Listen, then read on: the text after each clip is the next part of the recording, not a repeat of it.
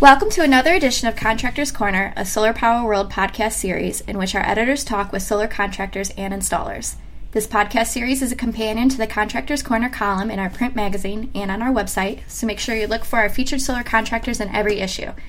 In this episode, we are speaking with Omar Mello, Director of Corporate Strategy and Development at Titan Solar in Van Nuys, California. Thanks, Omar, for joining us today. Thank you. Appreciate you having us. No problem.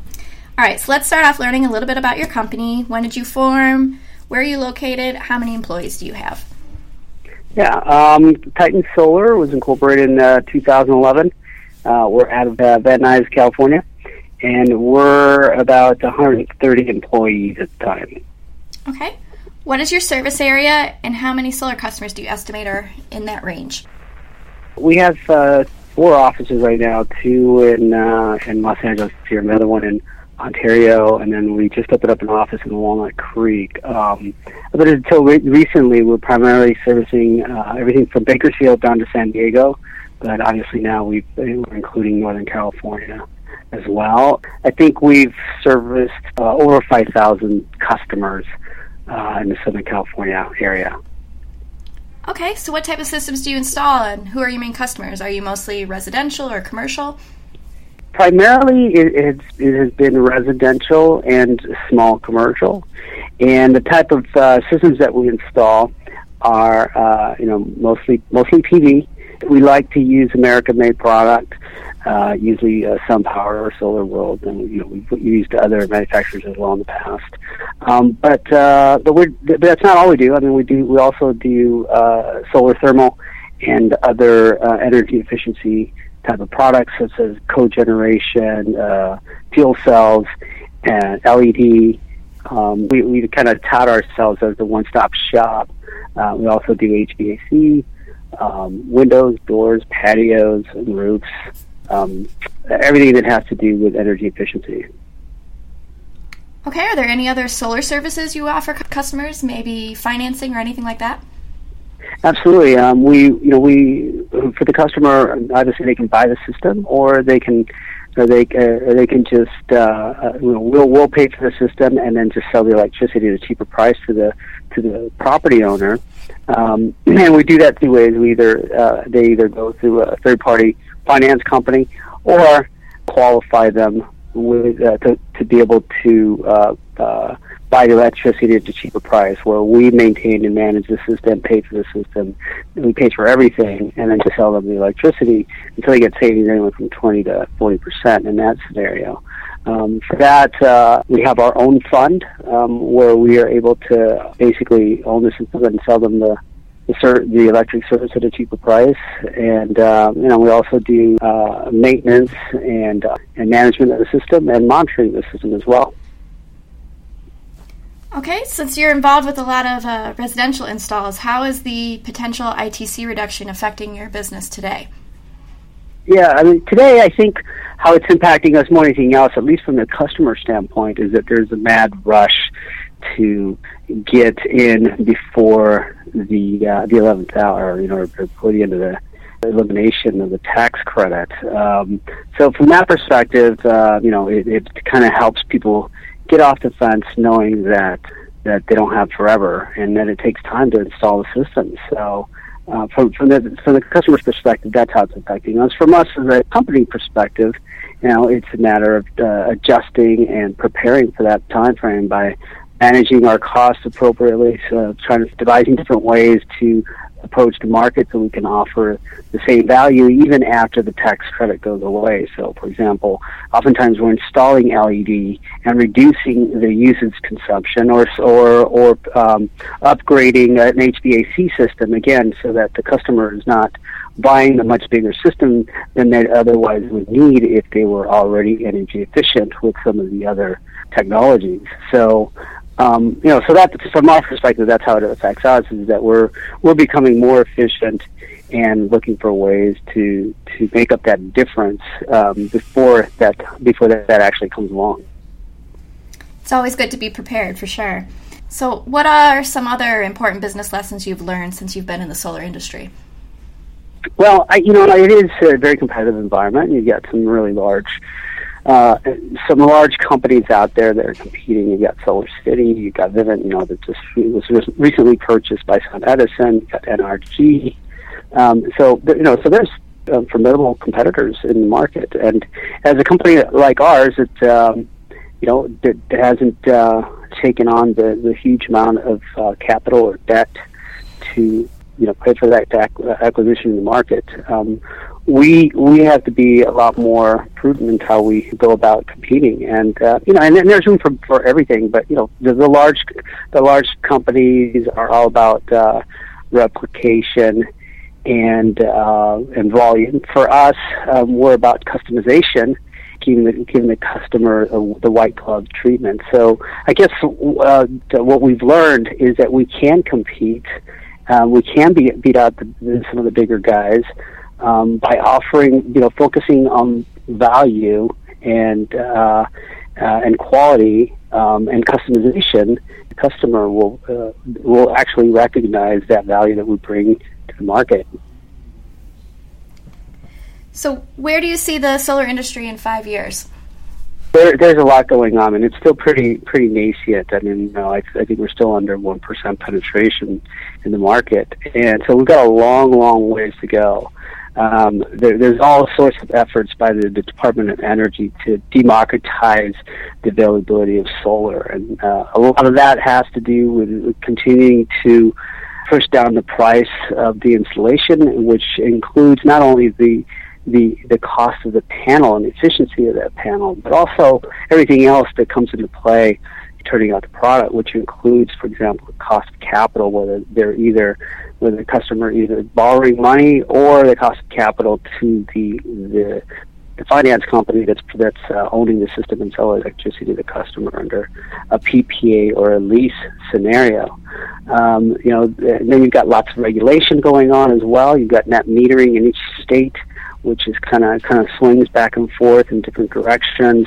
Those types of issues haven't quite been settled. The utilities are on one side of the fence and don't necessarily have to be about trying to sway regulation in their favor, which they see as maybe anti-solar. There's the whole tax credit issue as well. And all those things are kind of in flux right now, all those different variables. And what we see in 5 years is that some of these issues are going to be settled. Solar will become a lot more mainstream. We won't be selling just to kind of the early adopters. Community solar we'll see become a lot more available. It won't just be in Colorado. We'll see other states picking up favorable regulation that will facilitate community solar. So there's a lot of dynamics, but we think that the writing's on the wall, and we think policy will start to move more and more in favor of solar, and as well as market adaptability that become more and more mainstream as people become more and more familiar, and they start seeing their neighbors and won't want to be left behind. It's a very positive outlook. So why don't we talk about what you enjoy the least about the solar industry right now? For us,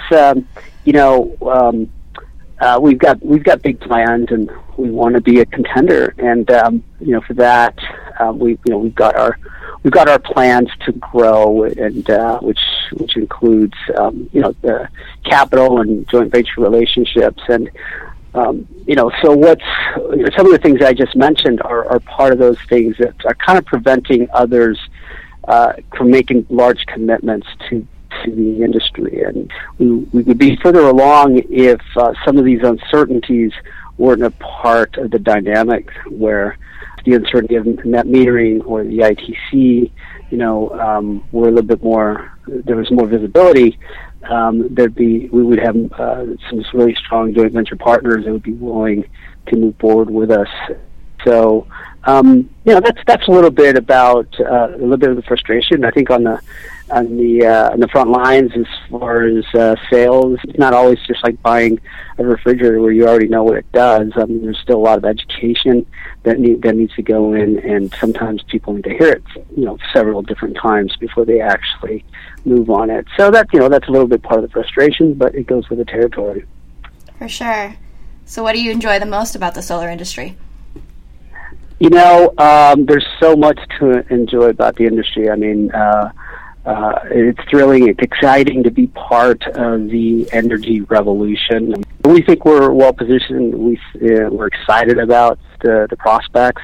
We love the fact that it's a product that is genuinely good for the environment, good for our future generations, and it's also a very sensible product in that it saves people money. So that's why people are doing it. There's actual savings.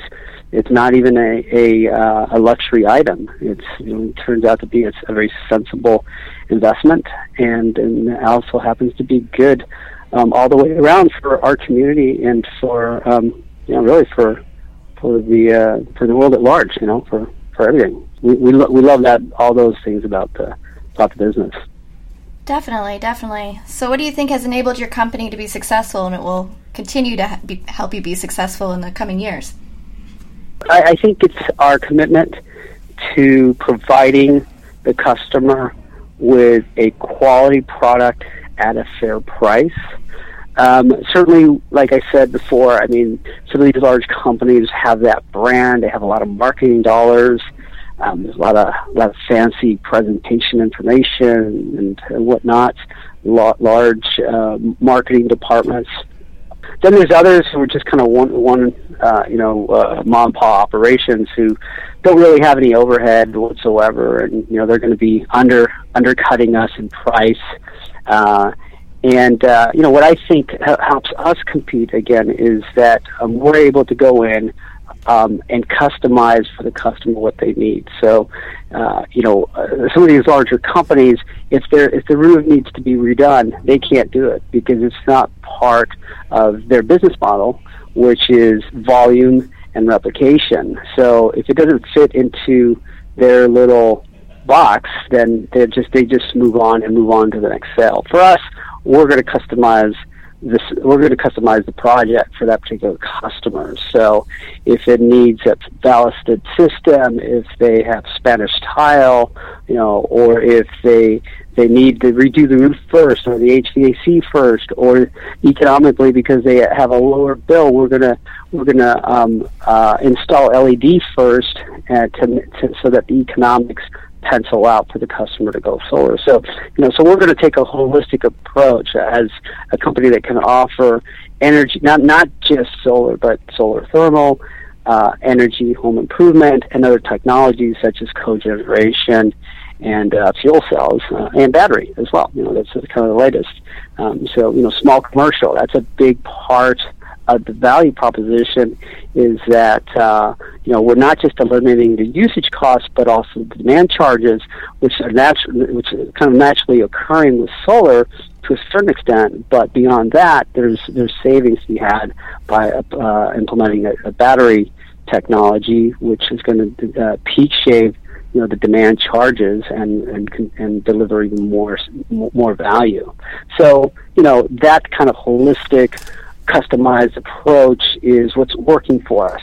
We're not that large publicly traded company with tons of volume that can only underwrite A-rated customer, because otherwise it doesn't fit into their yield code that's going to be that they're going to sell off to. Got our own fund with more generous and customizable underwriting criteria. So at the end of the day, is our ability to customize the product to suit the customer's needs. All right, perfect.